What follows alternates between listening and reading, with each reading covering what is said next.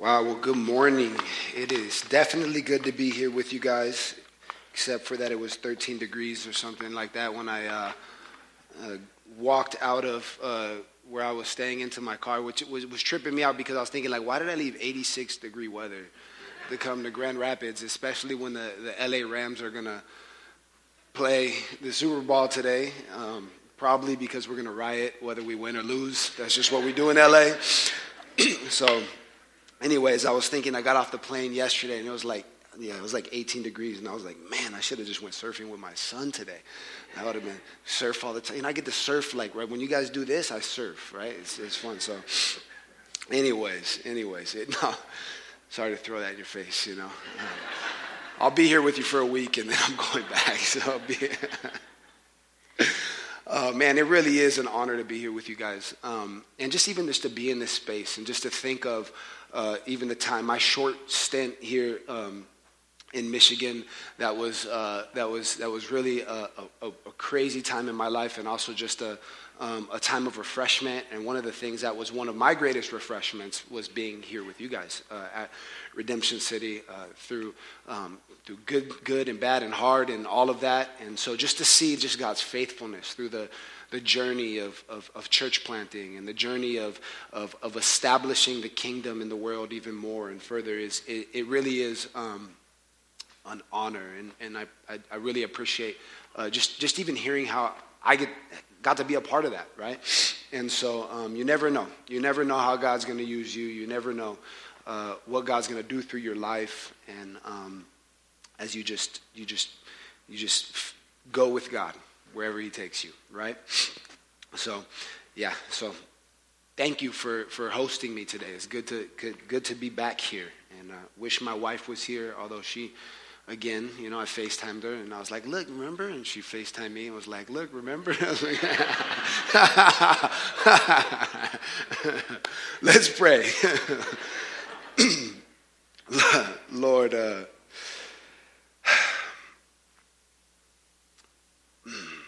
I too resonate, Lord, with that song, "Great is Thy Faithfulness," Lord. And I thank you, God, to just be able to sit under even the singing of your people as they sing about who you are, and just the way that the body of Christ singing about your faithfulness is a testament and preaches in itself, Lord, is so profound. And so help that not to be something that stays up here, Lord, but works itself out into here. Lord, help us to believe and to experience your faithfulness today, Lord. Lord, we want to know that you're faithful, and not just knowing intellectually, but knowing in whatever that thing called our hearts is. Help us, Lord. Help us. God, as we work through the text today, and as God, I go over just even the things that you placed on my heart and the way that it is organized, God. I pray, God, that it would speak of your faithfulness. I pray, God, that it would increase, God, the faithfulness of your people. And Lord, I pray that you would even speak words that I didn't prepare. You're the King, and we profess and know that you love us. So help us today. In your name we pray. Amen. So as we jump into Galatians chapter 3, I just want to start off by saying that it can be difficult to follow Jesus. Like following Jesus can be difficult. Has anybody here had a difficult time following Jesus at times, right? It can be difficult, right? It can get hard. It's not always easy. There's things that come up. Sometimes life doesn't make sense. Like sometimes things just happen in your life that just don't make any sense, right? Like and oftentimes that speaks against some of the things that our culture and even like our contemporary Christianity talks about when it speaks of what it means to follow Jesus. Sometimes following Jesus is presented to us as things are always going to go well for us. in this life, right? Or things are always going to go as, and how we interpret that is things are going to go as I perceive, right? As I perceive them to be. And things don't always go the way we perceive them to be. Things don't always go well according to maybe the principles of this world, or even according to like things just don't always go well. Like there's things that happen to us in our lives and in the world that God's not happy with, even as believers, right? Even as we go and we follow him and we are obedient to take up the task to follow Jesus, there are some things that happen to us that God's just not pleased with, right? Sometimes we think that in God, what God's sovereignty means is that God is somehow orchestrating everything in such a way where we have interpreted that, and where in our subconscious we believe that God's the author of evil even in our own lives. And that's just not true. Sometimes life doesn't make sense. Sometimes God doesn't give us answers when we want them. Sometimes we'll live our whole entire life like not understanding why things happen. And you know what? We may even live for all of eternity not having the answers that we want. Things don't always make sense. Other times, circumstances pull you away. There are things that happen in your life that just grasp for your attention, and they pull you away from God. They pull you away from, they take your gaze. They're just grasping at you, taking your gaze off of the things of the Lord. Taking your eyes off of Jesus, and they pull you away. Other times there are culture wars that pull us away, right? We know from our, maybe it's not like that here in Michigan like it is in LA. There's no culture wars here, right? I've been off social, yesterday was like my first day back on social media after like 4 months, and I was like, yep, it's still going on, like it's still happening. Somehow I thought like coming back would be a little different. Maybe I was naive, right? The culture wars, right? And the culture wars pull you away, and they evangelize you. They call you to participate in whatever theme that they're calling you to participate in. Sometimes it's our family dynamics. Things happen in our biological families, or maybe our chosen families, right? Where our families of origin have strong influences and pull on our lives. It matters to us what people think, right? It matters to us what our families think of us. We want people to think well of us, and it's hard when they don't think well of us. Maybe we've reacted and we don't care what anybody thinks about us, and that's actually our way of, we're getting pulled by that. Right? I was actually thinking about this week. I was doing some work for seminary, and I was thinking about some of the ways that God has wired me, and some of the ways that I like respond to pain. And I never realized it, but like one of the things that's really difficult for me is like I don't want to be put in a box. Right, like I remember I grew up in the hood. I grew up as a gang member, and then when it came to the point it was like, this is what you're supposed to be like this. I was like, ooh, that's not me. Like I don't want to be a part of that. Oh, this is what everybody else does. I'm gonna go the other way. Oh, this is what you do. Okay, I want to do that. Oh, the crowd is going this way. I'm gonna go the opposite way of that. And I didn't understand where that was coming from, and I was like praying about it, and I was processing it. And this week I remember like I never wanted to be like my family growing up because my family was a mess. And so the way that I learned how to cope, and the way that I learned how to heal was to just not be like them. Like it was like my life's goal to not be like them. And sometimes maybe that's you. And there's these different, and it vies for so your family dynamics it's like pulled you in a direction, whether towards your family or against your family, but somehow you're responding and reacting, and it's pulling you in a direction. Our communities of origin pull on our loyalties. Where we grew up at, the neighborhoods, maybe the neighborhoods we grew up at, the communities we grew up at, the people group that we're a part of, pulls on our loyalties, whether we understand it or not. They grasp for our attention. They want something from us. Whether it's life, the circumstances, the culture wars, the family dynamics, the communities of origin. Everybody and everything is grasping for our attention and calling us to join their cause. There are always people around us telling us who we should be, what we should become, and how we should be living our lives. It's always happening. There's always someone around you telling you who you're supposed to be, speaking a narrative over your life. We have a whole entire culture. You grew up in an education system that tells you who you're supposed to be and what you're supposed to become. The media tells you who you're supposed to be and what you're supposed to become. Influencers tell you who you're supposed to be and what you're supposed to become. Sometimes this is merely a part of living in a world with limits and liabilities. Like, sometimes the circumstances are just part of living in a world with liabilities and limits. One of the things our culture tells us is there is no liabilities and limits. We could be anything we want to be. But that's just not how the world works. Other times it's the result of cultures and people trying to define meaning and organize their lives around the conclusions they draw, and they want you to join in. Sometimes there's people just don't understand why we exist. Right? Like, even as Christians, sometimes it's hard for us to be like, this still doesn't make sense. Like, what's the point? Like, why are we here? What are we doing? Like, is it a game? Are we like, what is it? Like, what is this? Is this like some chess? Like, or why are we here? Sometimes we don't even understand God and why we're here, right? And so what happens is if that happens to us, even in the church, right?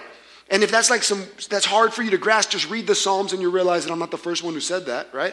Ecclesiastes, right? Like it's just pointless. Why are we here, right? Like, but if God's people throughout all generations, if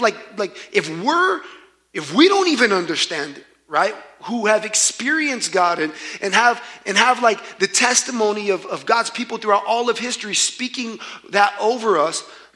Of course, people around us, they're like, I don't get it either. So they try to form meaning, right? They try to ask questions. I was reading about, was it Descartes or whatever was his name, dude's name? You know what I'm talking about?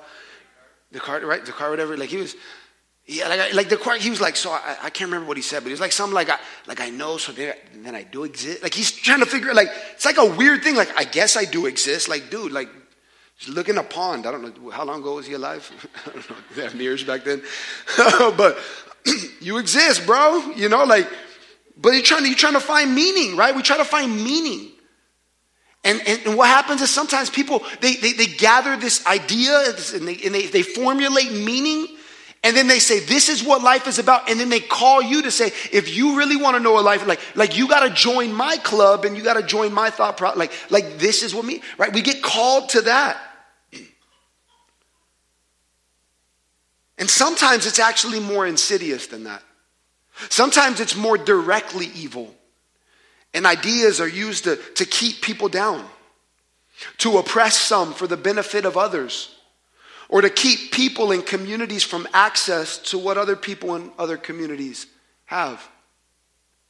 You look at the history of racism in America. You look at things like redlining. You look at just the ways, like, even that we talk about as a nation, different nations and different peoples, and the narratives that come about, right? Like, there's just different, like, all these different things, like, are calling us to things sometimes, and sometimes it's just a little bit more evil. Other times, at its simplest form, it shows up in the cliques in our workplace, right? You go to work, and there's like, okay, I know I got to succeed here, to thrive here, I got to kick it with these people. Like, you don't, that dude right there, like, he's already out. Like, he's probably about to get fired. Nobody likes him, so I'm not going to hang out, right? And we just get pulled into these different places. Maybe it's your clique at school, or your professor, the social clubs in your community, right? Telling you, like, this is what it really means to actually be, like, you know, progressing and stuff. Like, you got this. Like, you just got to join, right? And you get called and pulled in all of these different directions. It's oftentimes even in the church. Sometimes the church pulls us in directions that are actually away from Jesus. And the through line in all of this is conformity. Some person or some group sets the narrative, creates the expectation, and defines how things are supposed to be. And the pressure to conform is enforced. And if you go against this defined norm, there are consequences, usually socially, sometimes physically, but always costly. And when this occurs, a dilemma is presented, and you're confronted with a choice. Is it really worth going against the crowd? Am I that serious? Am I that serious about what I'm about? Is the crowd wrong? And it's even more, it goes even a little further than just making up a cognitive, mental decision to say that, I'm with this, right? It goes further to ask the question, am I willing to suffer the consequences of going in another direction? And ultimately, am I that enthralled or captured or captivated by whatever or whoever is drawing me away? As it pertains to our faith, brothers and sisters, I hope that the answer to that question is Jesus. I hope that it's Jesus that captures our attention. I hope that we're captivated by Jesus.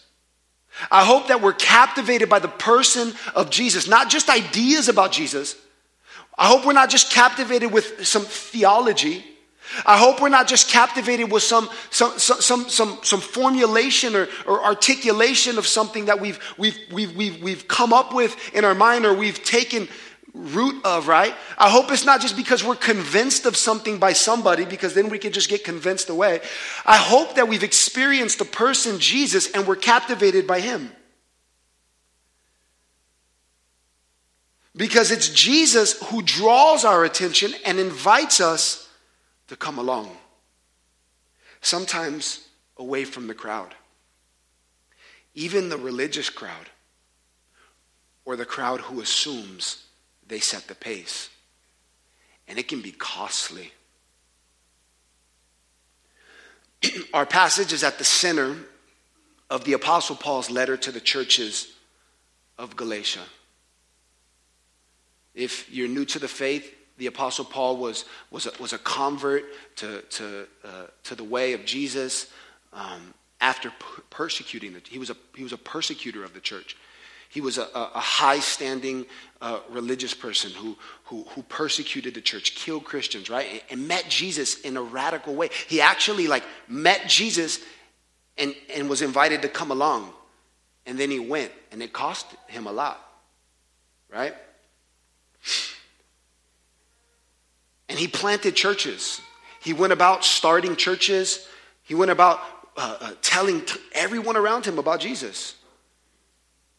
And the churches in Galatia, the letters that he is writing are to churches that he planted. This is a man who sacrificed, who suffered on behalf of the church, planted churches, and deeply cared about the people that he led to King Jesus. And you know that because you read some of his letters and he talks about the anxiety that wells up inside of him when he thinks of their suffering, or when he thinks of the ways that they lose their sight, or their gaze pulls away. And this is one of those letters he's writing to them. We know from the book of Acts that Paul encountered strong opposition from the Jewish religious leaders when he was in this region. When he planted these churches, he encountered strong opposition. In Acts chapter 14, we read how many people came to believe in Iconium. There were tons of people who came to believe, right? Paul's going over here, he's telling people about Jesus. Tons of people are getting saved, and it's making some people mad. And it says that how the unbelieving Jews, because they weren't happy with the Apostle Paul, was stirring up the Gentiles and poisoning their minds against the apostles. They were actually, like, so imagine this. Like, imagine Pastor Mike comes, right? And he's up here, and he's telling you about Jesus. And there's somebody in here who, like, it offends, right? It's somebody in here who, like, man, but like, wait, you can't say that.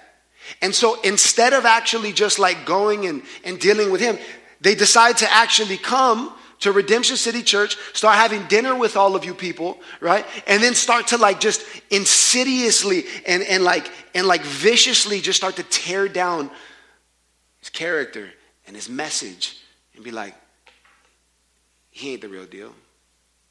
Like, this is what was happening. The Apostle Paul's going, he's planting churches, and then people are coming behind him, and they're just poisoning the minds of the people. This is probably why Paul opens his letter defending himself and defending his message.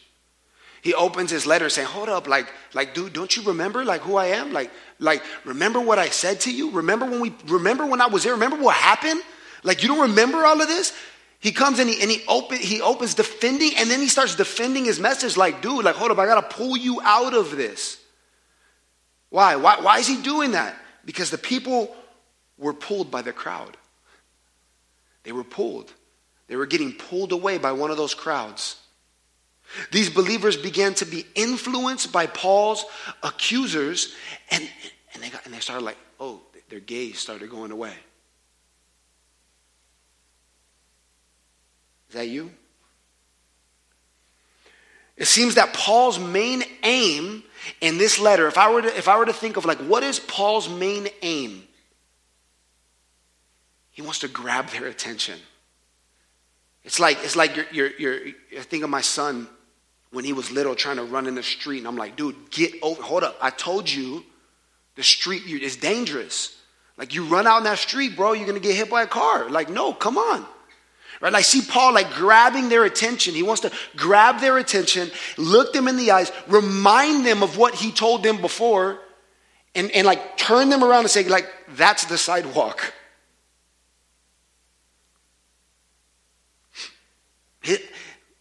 His main aim, what I believe, is to grab their attention, remind them of the circumstances surrounding their faith before charging them to live it out. Paul writes this letter as a shepherd, as a pastor, caring for those he brought along. And I think there are two sides to what we can gain from Paul's letter, simply by the means that Paul uses to pastor these people. So we have the message that Paul, we actually have like the content of his message, but then I want you to think of the content of his message as the means. I think there are two sides to what we can gain.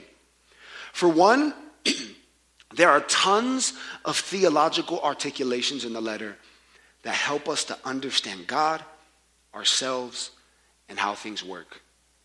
We could read this and we could gain like a deep theology. We can gain like a deep understanding of like, okay, how things work.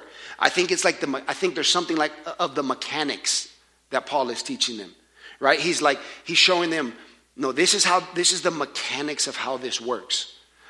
By trade, I'm a union plumber. We like do high-rise new construction, and there's like one of the ways that we train our apprentices, right? It's not just by telling them what to do, but it's also by like showing them this is how things work and why they work, right?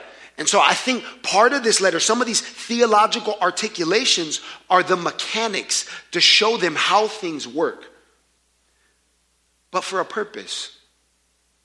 And I want to side note for a second. In our time, this is usually how the letter is approached, right? When we think of the letter to the Galatians, and when we think of some of these letters, we're looking for the mechanics, and we focus on the mechanics, not thinking sometimes about what actually is the purpose of the unraveling of the mechanics in the first place, right?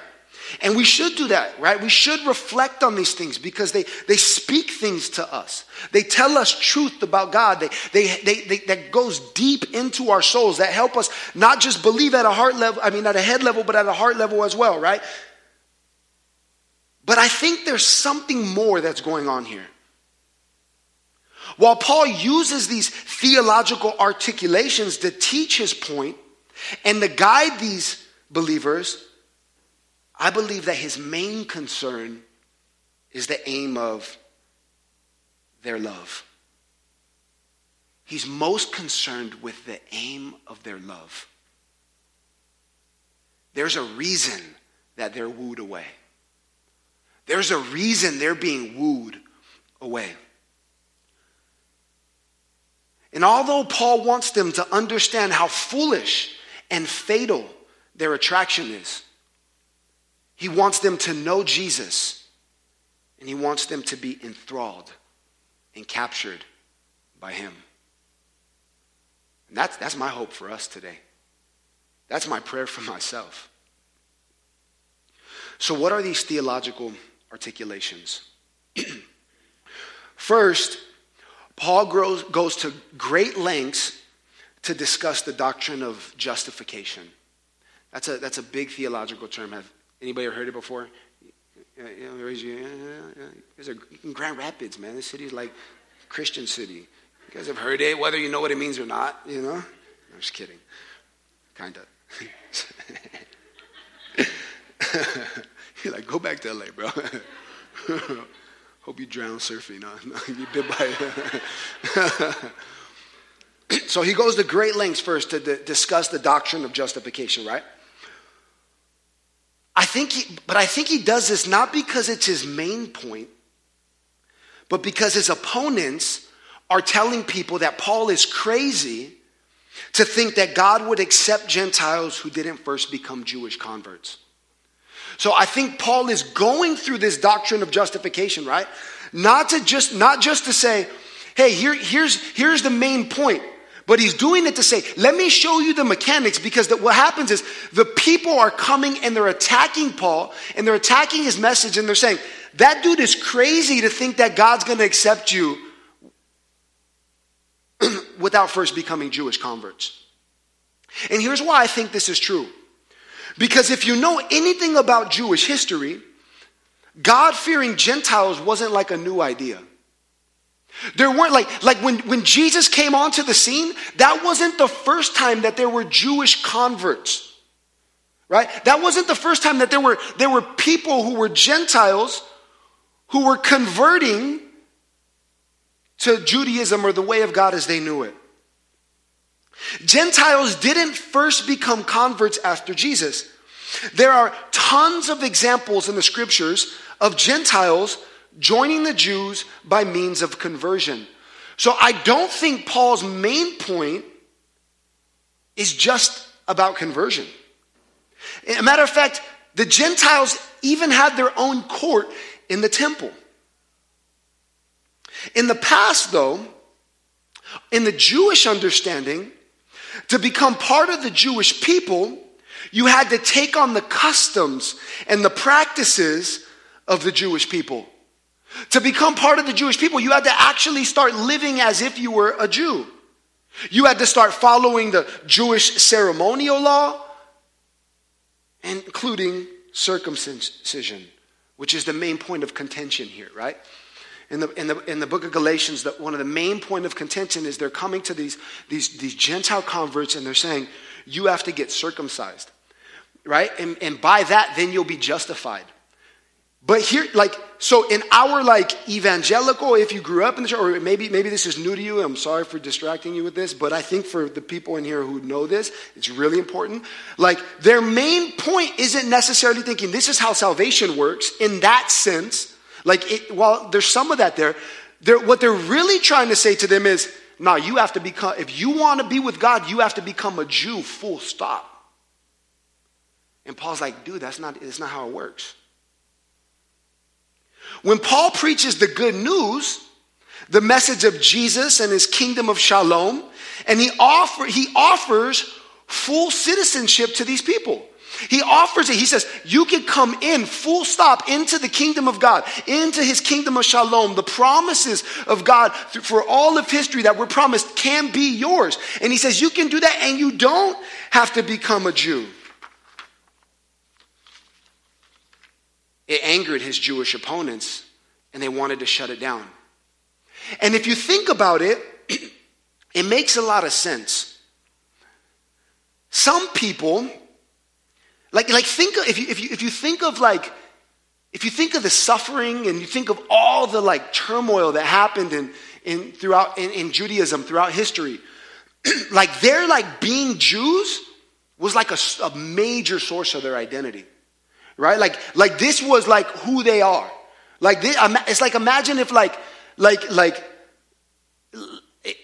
less in LA, but in different parts of our country, like imagine like Americans, like no, you have to shed your American identity. It's like we're like, man, no, like we're the land of the free, the home of the brave, right? Like we think these things, and we don't even like.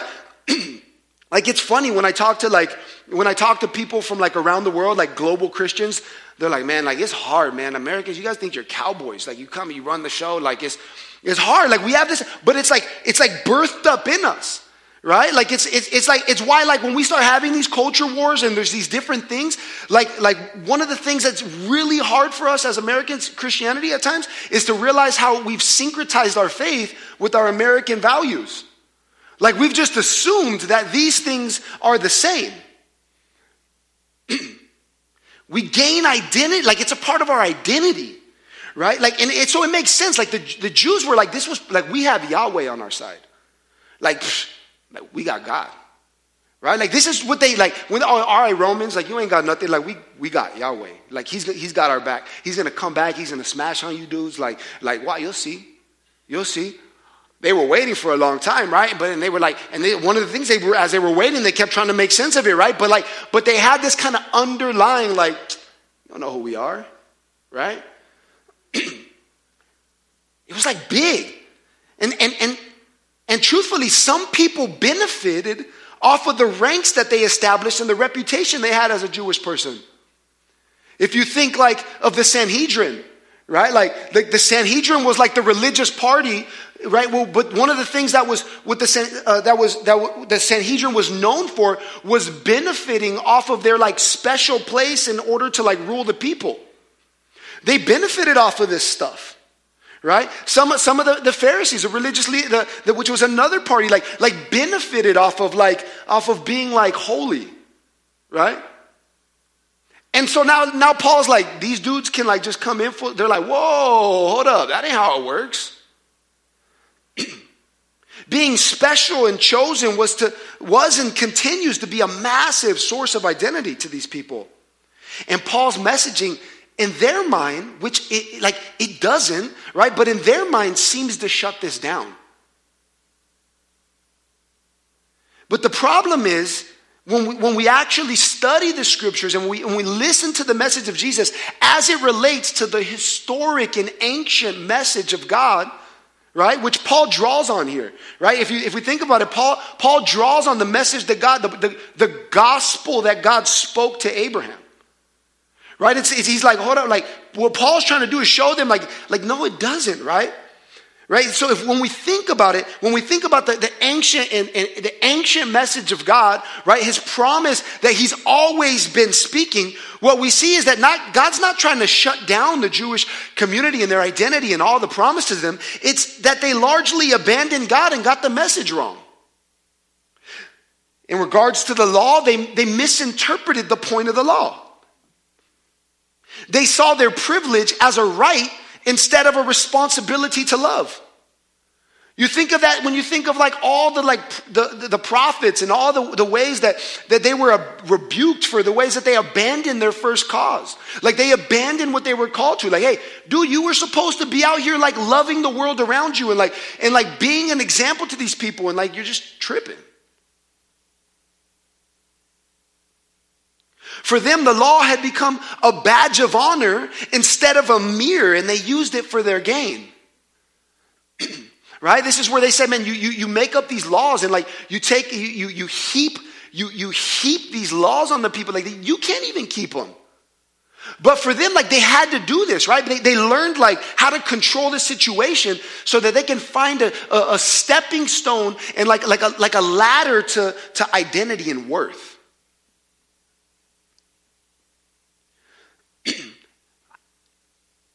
Does that happen in the church? Right? And now that Paul's like, okay, no, Gentile believers, they can come in, like as they're wrestling with this idea, they're like, hold up. Like, if you want them to join the game, they got to like play the game. And Paul wasn't having it. And so for this reason, right, Paul destroys their argument against him and proves that this kind of thinking never worked anyway, which provides us with the doctrine of justification, which is more the means and not the point. Consider verses 3, 1 through 9. You foolish Galatians, who has cast a spell on you, before whose eyes Jesus Christ was publicly portrayed as crucified? I only want to learn this from you. Did you receive the Spirit by the works of the law or by believing what you heard? Are you so foolish? After beginning by the Spirit, are you now finishing by the flesh? Did you experience so much for nothing? If in fact it was for nothing? So then, does God give you the Spirit and work miracles among you by your doing the works of the law? Or is it by believing what you heard, just like Abraham who believed God and it was credited to him for righteousness? You know then that those who have faith, these are Abraham's sons. Now the scripture saw in advance that God would justify the Gentiles by faith and proclaim the gospel ahead of time to Abraham, saying, all the nations will be blessed through you. Consequently, those who have faith are blessed with Abraham who had faith. If we see in this passage, what Paul is doing is he's clearly pointing out that it has always been by faith, even in the past, which would indict his opponents, right? He's saying, look, like, how does he say that God preached the gospel to Abraham? And he actually defines the gospel there, right? And he defines the gospel by saying, all the nations will be blessed through you. Think about that, right? And if you think of what that does, it's indicting his opponents. He's saying to them, like, hold up, like, you guys think it's by the law, but it's never been by the law. It's always been by faith. Look it was even by faith to Abraham. All the way. He was justified by faith the whole time. Full stop. To prove this, in verse 10, he qualifies what he means, right? He says, for all who rely on the works of the law are under a curse. Because it is written, everyone who does not do everything written in the book of the law is cursed, right? And here's how he's qualifying that. He's not saying that the law is bad. He's saying that reliance on the law is insufficient. And then he begins to quote Old Testament passages to prove it. These passages are the righteous will live by faith. All these, that's like from Habakkuk. Like he's going back to the Old Testament. He's saying, look, back then it was never by works of the law. It was always by faith. And he goes even further in chapter 5, verse 14. So he's not saying don't keep the law, right? Because he goes even further in chapter 5, verse 14. And he says that the entire law is fulfilled in one statement: to love your neighbor as yourself. And so in this we see that Paul does not oppose the law, but instead opposes those who find their worth in supposedly keeping it while using it to keep others away from God. Paul says, don't you know how ridiculous that is? That's what he's saying. He's like, you foolish Galatians, don't you know how ridiculous it is? It didn't even work for them. Why do you think it's going to work for you? I already told you, like God accepts you. Like, come on. Like it's all good. Come in. And now you want to go and you want to actually get wooed away by these people who are telling you to do something that they couldn't even do.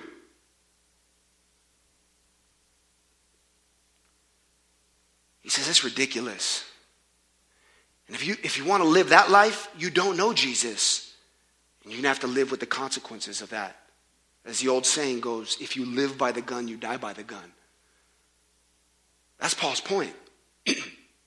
But again, what's the reason for all of this? It's because the Galatians are being wooed by the crowd. In verse 3:1, he asks, who has bewitched you? Who has bewitched you? Like, who's confused your mind? Like, who came and like told you this stuff?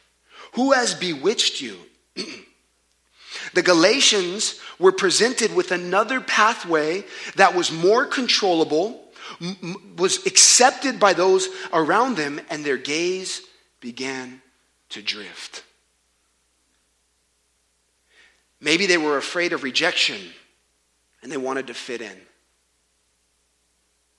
Maybe they were like, I don't know, man, I don't want to be rejected, and they just wanted to fit in. And so they were tempted to conform. Perhaps the law provided a pathway to growth, while faith in Jesus positioned growth in a person instead. You see, it's easy, right? We want a pathway. Just show me what I got to do. And Paul's like, that's just not how it works.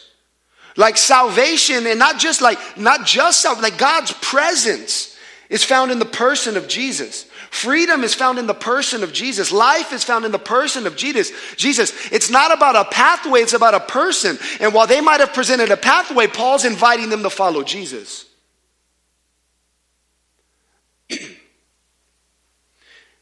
And finally, perhaps retreating to a suburban Mecca was more attractive than participation with God in the renewal of the world. Maybe in their mind, they said, hey, like this, I could control these things. I could get my life. I could get my system. Everything will be straight. Like, it'll all be good. And you can retreat from life. And Jesus calls us into the world to be part of the recreation, to be part of bringing shalom, to be people of peace, to be those who love our neighbors, to be those who live lives of courage and faith in a world that's constantly vying us and pulling us away. Either way, they were tempted to abandon the faith when the pressure was turned on. And Paul is warning them of how foolish and fatal that would be. And whatever their decision would be, one thing was for sure, and this is what Paul wanted them to know, that they can't have it both ways, and neither can we. So what does this mean for us? What does this mean for you, and what does it mean for me? First, it means that God offers his presence and promises to us just as we are. That, brothers and sisters, like, you don't have to become something other than you are to experience the presence of Jesus. You're not worthless. You're not purposeless. You're not an afterthought. Like, you don't have to become something other than you are. And if you study more of Paul, you'll see that he's massively concerned with the division that stands between peoples and cultures in his day. And he fought hard against the systems that brought about those divides. And this is partly why he's fighting so hard in this passage. The Galatians are fine just as they are. They don't have to look like Jews to receive God. And you don't have to look like anybody in here or the people or some idea of what you think a Christian is like for you to be accepted by God either. God loves the people around us just as they are. Now, as a note, what I'm not saying is that God gives permission for us to sin and live lives that are opposed to who we are. And that's actually it. There are certain things that our culture and the world tells us that we're supposed to do it's not, the problem is that they're opposed to who fundamentally we are and who we are created to be. And so I'm not saying that God says that those things are okay. But what I am saying is that you don't have to be anyone other than you to know Jesus. And he invites you to him. What does that mean for us when we think of mission? What does that mean for us when we think about our neighbors? What does it mean for us when we think about being a people of shalom in the city? It means that we have to be aware of our own culture. We have to be aware of the different things and the different ways that we have put on clothes that literally that are more about an image than they are about a king. And we don't call people to those things. We call them to King Jesus. Next, we have to ask ourselves, are we controlled by the crowd or are we captivated by Jesus? Are you controlled by the crowd or are you captivated by Jesus? If you actually think and take this from another angle and not just think about the Gentiles, but you think about the Jews who are doing this, who are really doing this slandering of Paul, consider the courage that it would take for them to step away for what they assume to be true. Maybe there's some things that we assume to be true. Maybe there's some things that we've gotten wrong theologically. Maybe there are some ways that we view God that are just wrong. And maybe God is actually calling us to move. And he's inviting us out. He's inviting us out to follow him onto the water that's not safe. And we have to ask ourselves, are we controlled by the crowd? Or are we captivated by Jesus? Are we going to stay amongst the masses? Or are we going to go where he takes us? And finally, we must consider the promises of God. God's promise is to make all things new. God's promise is to heal all the brokenness. God's promise is to do away with sin and injustice and pain and oppression and all the things that plague our world. God's promise is to do away with the darkness and the depression and the alienation and the isolation and all the things that mark us. That we struggle. Man, I struggle with tons of those things. Over this last few years, it's been crazy with health stuff. And I just beg God, as we were singing that song, "Great is thy faithfulness," I was thinking, God, I can't wait for you to show up and do that finally. And if we are to follow Jesus wherever we go, if we see throughout the rest of the letter to the Galatians, what you see Paul do is pointing them to the promises of God. And he says it's worth it. And I tell you today that it's worth it. And I ask you to come and follow Jesus. And let's do it together. Amen? Let's pray. Jesus, we want to know you. We want to experience you, God. Help us to follow you. Show us, Lord, what that means. God, help us to have courage. Help us to have courage. And would even right now, would you show us, Lord, where we're being drawn by the crowd, and where even maybe the mechanisms and the means that Paul used to grab back the attentions of the Galatians would grab our attention today. Would you give us the courage, and would you give us not just faith, Lord, but would you give us an awareness of your presence, even right now? Jesus, would you show us you're here with us? Would you reveal yourself to us? Would you heal even right now, Lord, those who are sick, those who are suffering, Lord, those with pain? As a testimony of your goodness and your presence. For your name's sake, Lord, would you do it? Amen.